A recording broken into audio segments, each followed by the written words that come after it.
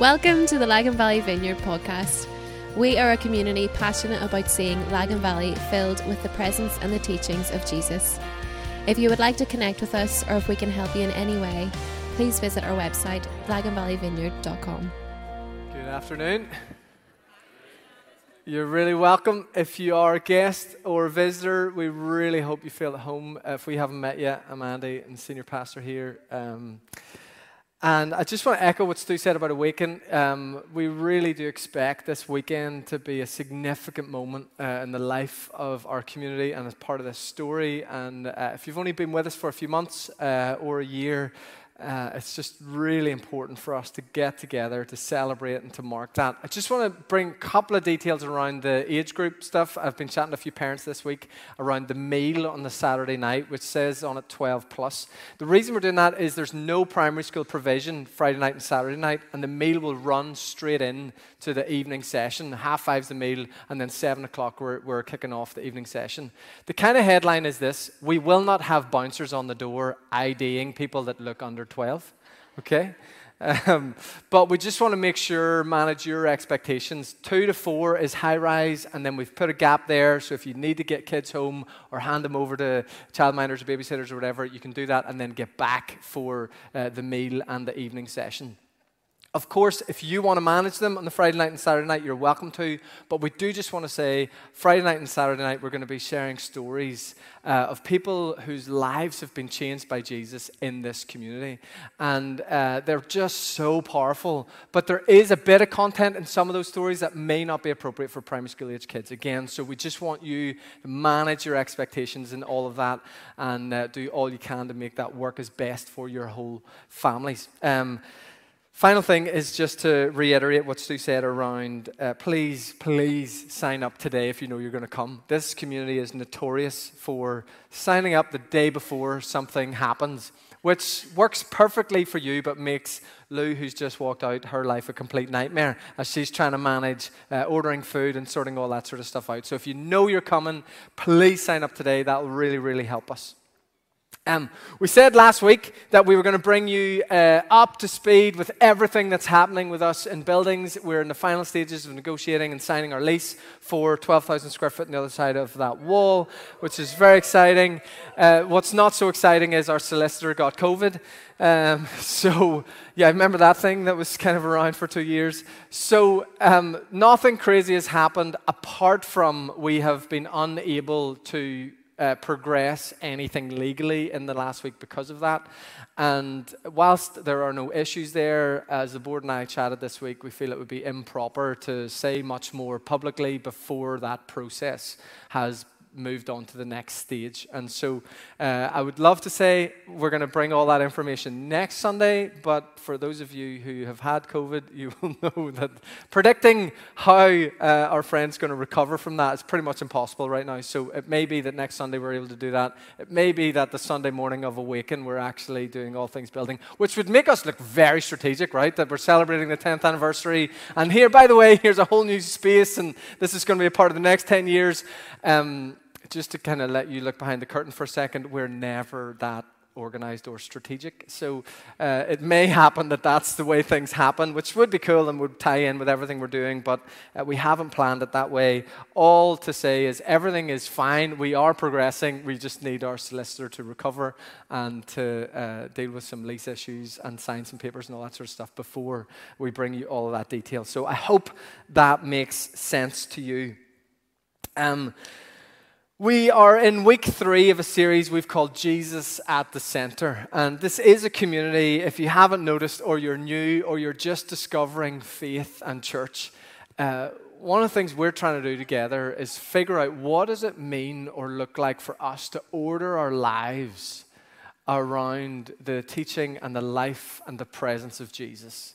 That's really what all of this is about. And so we've been looking for the last few weeks at a letter, an ancient letter written by a guy named Paul He wrote a letter to a young church, not dissimilar to us. That's what I find fascinating about the scriptures. Sometimes you read the scriptures and think, this stuff's thousands of years old and it's hard to understand and there's big words and there's all that kind of stuff. But the reality is, and I said this in the first week, that the Bible was written by people for people. Yes, of course it was inspired by God and we deeply believe that. But it didn't just kind of get delivered in ancient manuscripts by some kind of cosmic stork.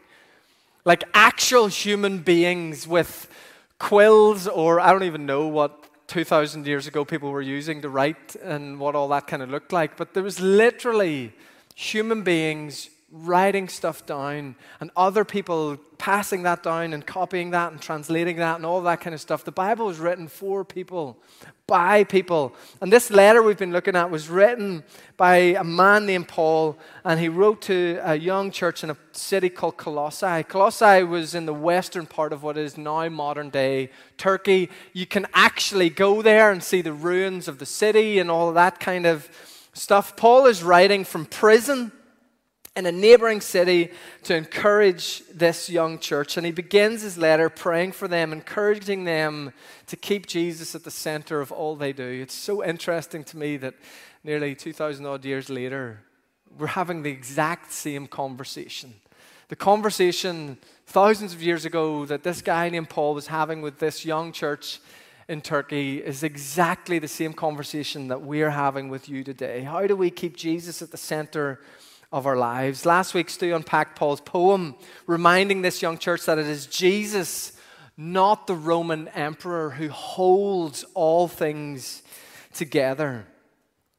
Jesus, in 2022 language, not our bank balance, that holds all things together. Jesus, who is the only one able to properly rule the world, the only one we should choose to make the boss of our lives. And we're going to pick up this letter today in verse 24 of chapter 1. It's page 817 in the Bible sitting beside you. Hopefully some of you have remembered your real Bibles today, not your distraction devices. 817 in the Bibles on your seats. Colossians chapter 1. We're going to begin today in verse 24. Come, Holy Spirit.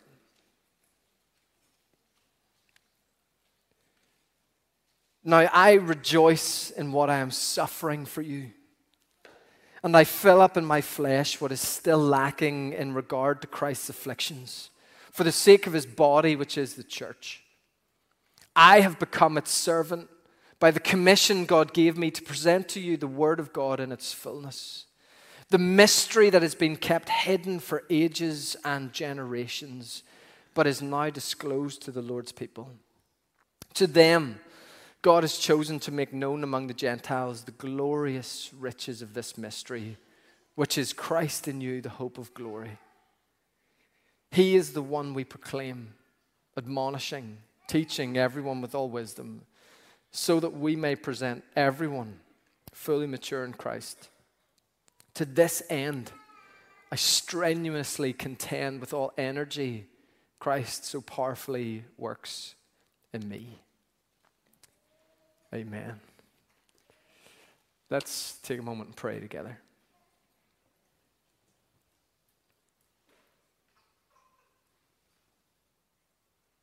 Father, we come today and we invite you to speak to us. We confess that our lives need your voice, that our families need your voice, that our communities and this world need your voice. And so we pray, come Holy Spirit, speak to us in Jesus' name we pray. Amen. Amen.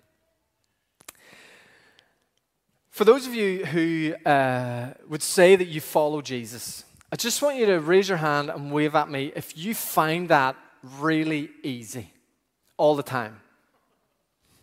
Like, it's a ridiculous question. For those of you who are discovering faith in Jesus, we would be lying to you if we said that following Jesus in our lives, in every part of our lives, was anything other than really difficult and challenging. And of course, worth every part of our lives as we discover that. But it's really flipping hard at times. And it's really important for us to understand that and to be aware of that. Because whenever difficult things come into our lives, we then are ready for that. I was married in 2008. Towards the end of 2008, the financial crisis was fully raging at that point. In the first couple of years of my marriage, the news headlines were dominated with things like worst recession since the 1930s. Any of you remember all of that? As we moved into the 2010s with hope of something coming back to some sort of stable or normal kind of existence, things didn't really improve. In fact, in 2019, as the media and cultural commentators reflected on the previous decade, they called the 2010s the decade of crises.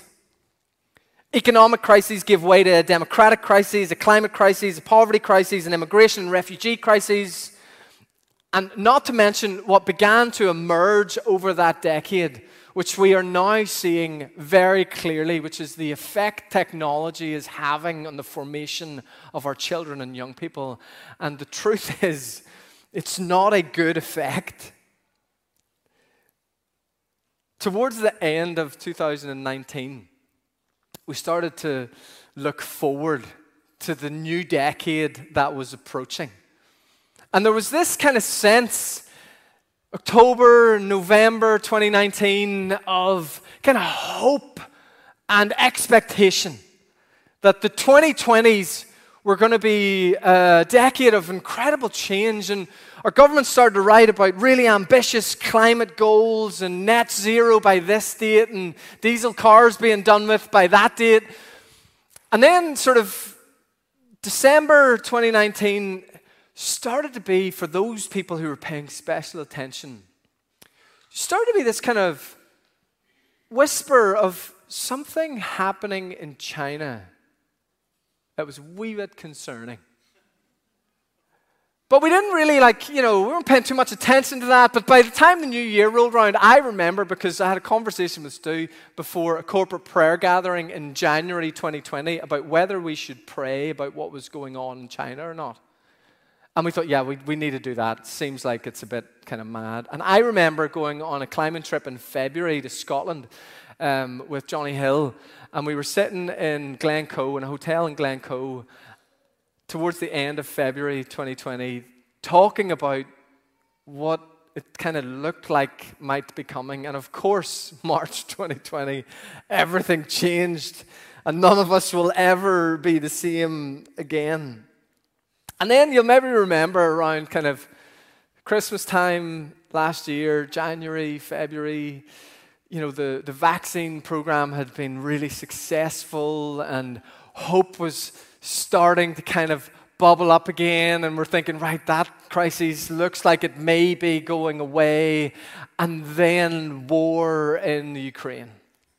And the headlines then become war in Europe like we haven't seen since the 1940s. And what's really a bit tragic about the world we all live in is nothing in the Ukraine has necessarily got much better, but the kind of energy in the media and our ability to give that our attention is kind of waned, and so we don't hear as much about that anymore, as much as it is equally as dire and disastrous as it was in February. But that crisis, maybe in terms of our attention, started to move away, and then we started to notice oil prices and electricity prices, and now we're talking about an energy crisis, and the headlines are about the worst winter any of us have ever known. Just nudge your partner and say, I told you we shouldn't have come this morning.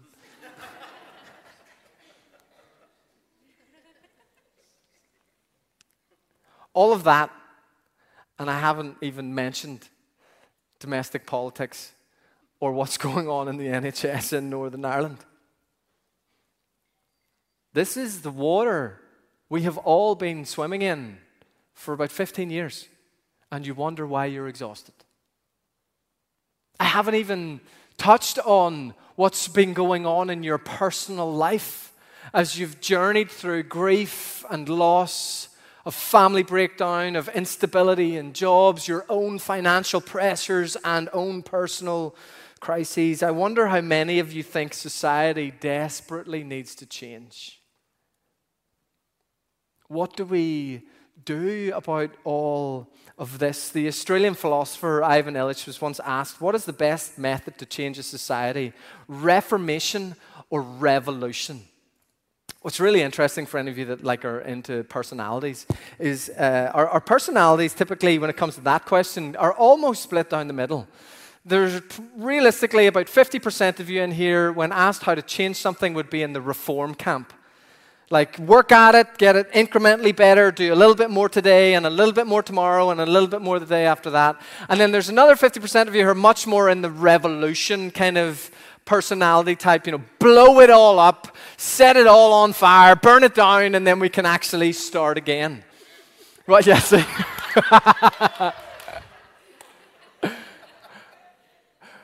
Those of you who are married and you are married to the opposite of yourself, that can be really fun. That's Dana and I. Dana is very much in the reform category and I am very much in the revolution category.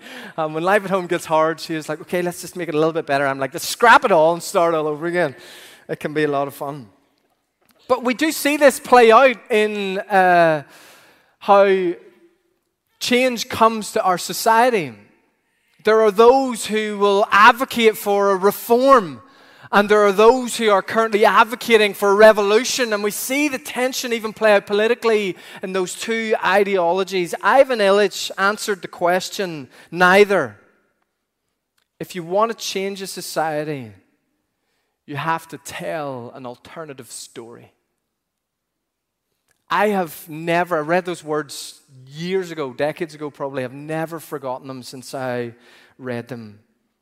Change, societal, cultural, life change comes not through reformation or revolution. It comes through the telling of a better, different story. Our lives are defined by the stories we are told and the stories we tell ourselves. You see, that incredibly depressing list of crises I started with is not untrue. Everything I said is true. It's all happened, but it doesn't have to be the story that we're living in and living out. There is another story, one that's drenched in faith and hope and love. It's not a story that denies the pain or challenges of this life, but it is a story that sustains us and carries us through those very things. Verse 24 of chapter 1, Paul says something that, truthfully makes no sense to me. For those of you who read the Bible, I want you to feel complete permission from me to say that of the Scriptures often. That when we read this ancient text, there's so much stuff in it that our first impulse is that makes no sense whatsoever. And that's the first indication that the story you're reading there and the story you're living out are not the same. That's the first indication that we need to allow God to change the story that we're living in. Verse 24 of chapter 1, Paul says this. Remember, he's in prison. He says, now I rejoice in what I am suffering for you. Nonsense, right?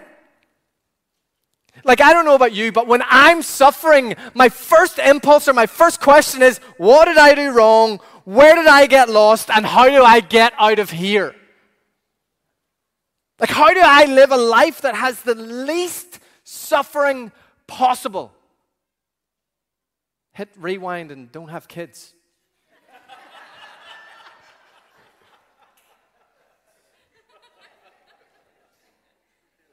Too late. Paul says, I rejoice in what I'm suffering. What kind of story is he living in? And again, if we're honest, we're probably going, I don't know if I want to live in a story that causes me rejoice in suffering. That doesn't sound like a very appealing or a very attractive story.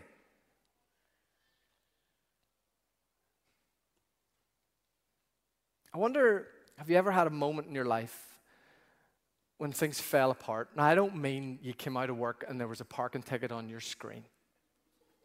I'm talking about those moments where you kind of everything feels upside down. You feel naked and vulnerable and what is going on? And for those of us who follow Jesus, if we're really honest, certainly in my pastoral experience, reflecting on my own life and dealing with lots of you, our first question in that place is, where is God? God, you've abandoned me in this place. Or the other question is, what have I done wrong? Like, what have I done, and how do I fix it? And then that'll make things better. When people find their way into this community and I get to know them, often I get a story that's something like, I used to go to church years ago. Or maybe grew up in church, but I haven't been in donkeys. But then life gets really hard. Or crisis happens. Or suffering happens. And so some of the stories, well, I just need to get back into church. Now listen, I love that. You're better here than somewhere else. I actually believe that, right? But what we have to be really careful about is that we don't think that life with Jesus is like a cosmic vending machine. That if I do my part, God will do his part. But what I mean by that is, if I go to church and I try to read my Bible a bit, and I try to be generally a good person, I give some money to charity and, ask people if they need help whenever I see them. If I do that, then God will make my life good. But then when struggle comes, or when crises come, then we get really mad at God. Because we're doing our part, and he's supposed to do his part, right? Except that story is not in the Bible. That story is not the gospel. The Apostle Paul, the guy who's writing this letter from prison, talking about rejoicing in the context of suffering, he wrote nearly 50% of the New Testament, right? I think it's fair to say that Paul had a pretty good standing before God, right? Now, I'm going to say some things that are completely and utterly theologically bankrupt, right? They're totally inaccurate, but I think the metaphor is helpful, okay? So the truth is that because of Jesus, we are of all equal standing before God, okay? So that's the truth, okay? That's not the bit that's theologically wrong. The bit that's theologically wrong is, I want you to imagine that there's like a league table of like standing before God, okay? And there are things that you can actually do to make you go further up that league table, okay? And I want you to imagine where the guy that God chose to write half of the New Testament would be on that league table, right? So my assumption is, if we were playing that game as theologically inaccurate as possible, Paul would be pretty high in the league table. Like, he's a top 4 team, right? Like, he's a guy that is kind of planting churches all over the world. He's writing the Bible. Wherever he goes, droves come to faith. Ministries are started. Lives are transformed. He's like a great example of somebody who's standing before God is kind of what I think most of us would long for, right? Listen to how he describes his life. This is Paul talking about his own life. He says, I have worked much harder, been in prison more frequently, been flogged more severely, been exposed to death again and again. 5 times I've received from the Jews the 40 lashes minus 1, because the kind of wisdom of the age was 40 lashes would kill you. 3 times I was beaten with rods. Once I was pelted with stones. 3 times I was shipwrecked. I spent a night and a day in the open sea. I have been constantly on the move. I have been in danger from rivers, danger from bandits, danger from fellow Jews, danger from Gentiles, danger in the city, danger in the country, danger at sea, danger from false believers. I have labored and toiled and often gone without sleep. I have known hunger and thirst and have often gone without food. I have been cold and naked equals the favor of God. You see, we think when our lives are good and everything's going okay, God is with me and he loves me. But when life gets hard and things fall apart, we go, God, where are you? And Paul just gives you that list and says, I have learned to be content in all things. Now that is real hope. That there is something available to us that cannot be dented or stolen or diminished by our personal circumstances. What story are we living in? Paul says, I rejoice in suffering because I am being formed in the way of Jesus. His life is flowing through my life. Paul says in verse 24 that the church is the body of Christ, and what is true of Jesus should be true of the church. And Jesus lived a life, as Stu beautifully shared with us last week, that looked like this. A life of sacrifice and service for other people. So often, we tell ourselves a gospel that is absent of the cross. And we think when suffering or the need for sacrifice comes into our lives, we've somehow got it wrong. How confused we are. The gospel of the kingdom, which is foolishness to the world, is come and die so that you can truly live. You cannot make an intellectual assent to the gospel. You can only experience it.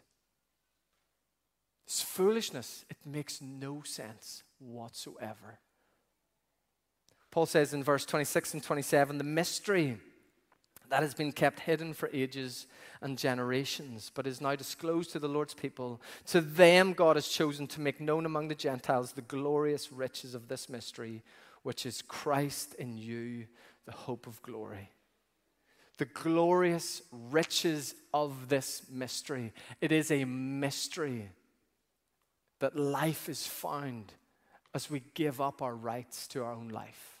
It makes no sense. And everything that you deal with, every prevailing ideology or narrative in the world around you is the complete opposite.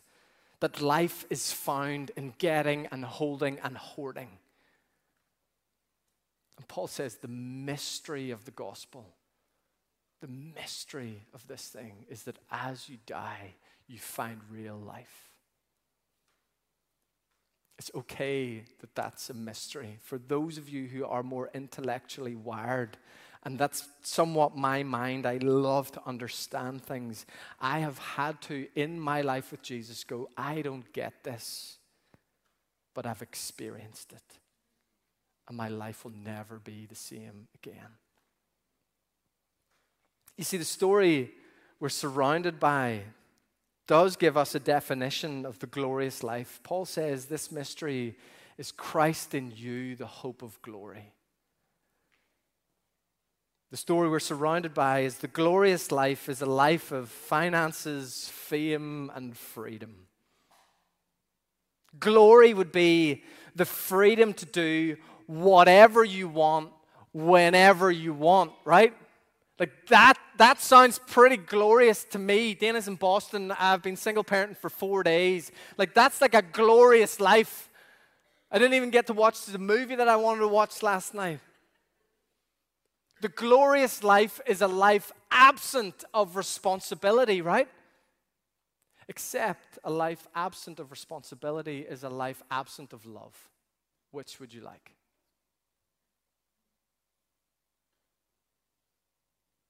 Glory would be all of your financial concerns wiped away, right? I mean, I deeply resonate with that. A future that has no financial worries or concerns. That sounds to me like the glorious life. A life where we are self-sufficient completely, except a life that is utterly self-sufficient is a life completely absent of faith. Which do you want?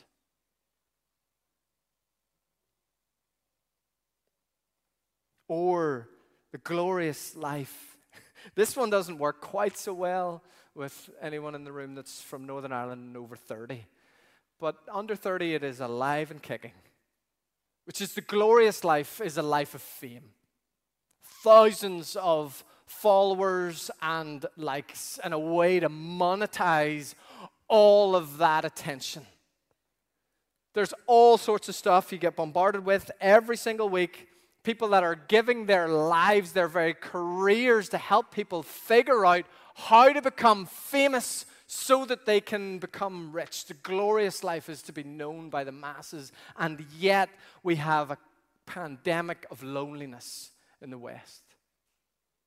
I don't know how many of you paid attention to the census results last week, but one of the things that really struck me was the average household size in Northern Ireland in the early 1960s was 5. Now, 1. That is a colossal change. And the reality is, whilst we think the glorious life is a life of fame, it's utterly lonely. And there is no hope in that. Real hope for us is found not being known by the masses, but by the one who made us and loves us.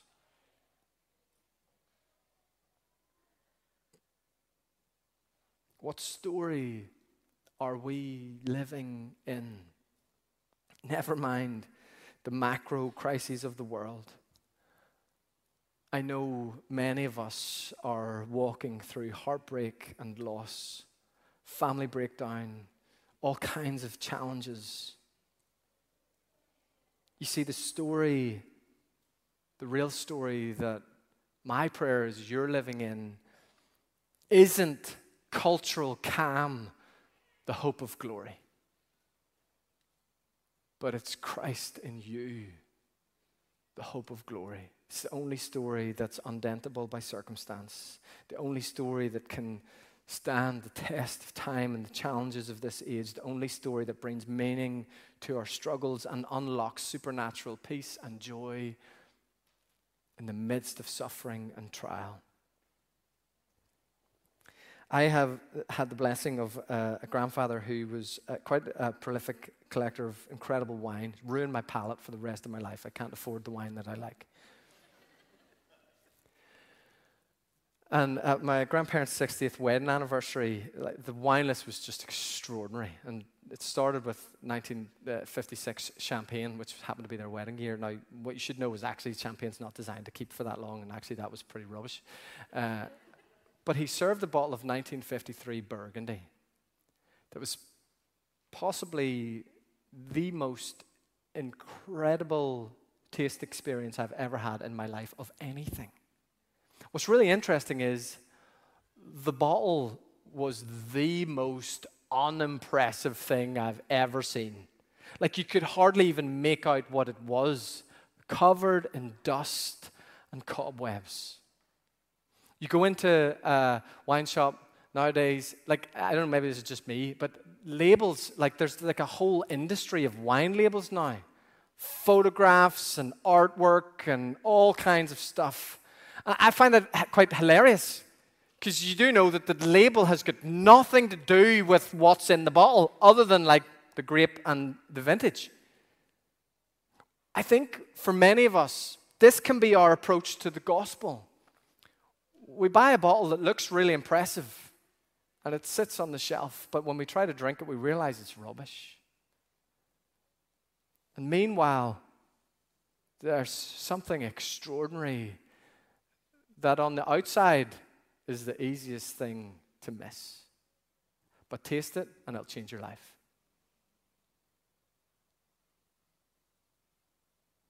The gospel, the story of Jesus, cannot be intellectually ascended to.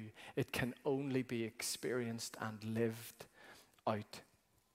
Jesus said of his people that we are to be the light of the world. The late, great Viktor Frankl, survivor of the Holocaust, he said this: what is to give light must endure burning. What is to give light must endure burning. And friends, I have seen that to be true so many times in my life. The lives that I meet that shine the brightest are almost never the lives that are getting it the easiest. They are the people who have paid a price and remained somehow hopeful and full of a sweetness of spirit and a generosity and passion for Jesus. The story that we're living in and living out really matters. Is it cultural calm, the hope of glory, or is it Christ in you?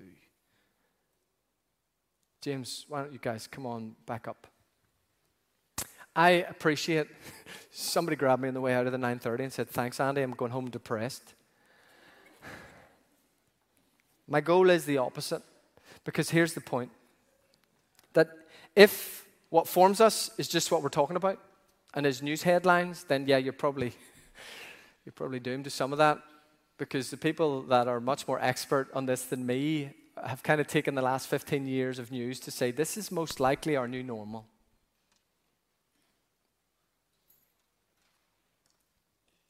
But in Jesus, there is something available to us that can unlock hope and faith and love in the midst of whatever happens in your life and in the news. If you're able, will you stand?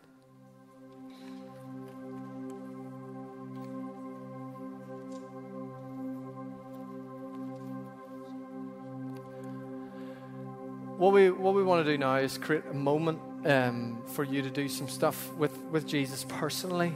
The guys are going to play quietly for a minute or two before they lead us in a song that James has picked in response to what I've just talked about.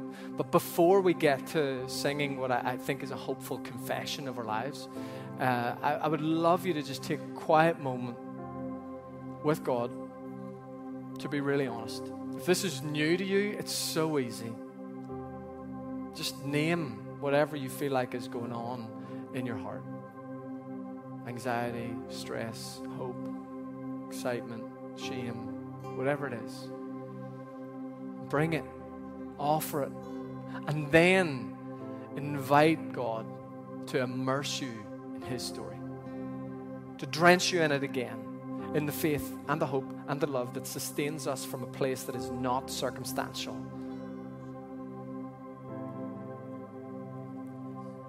Holy Spirit, we welcome you.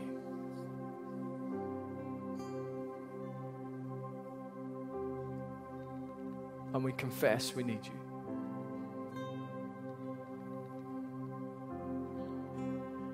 Come now.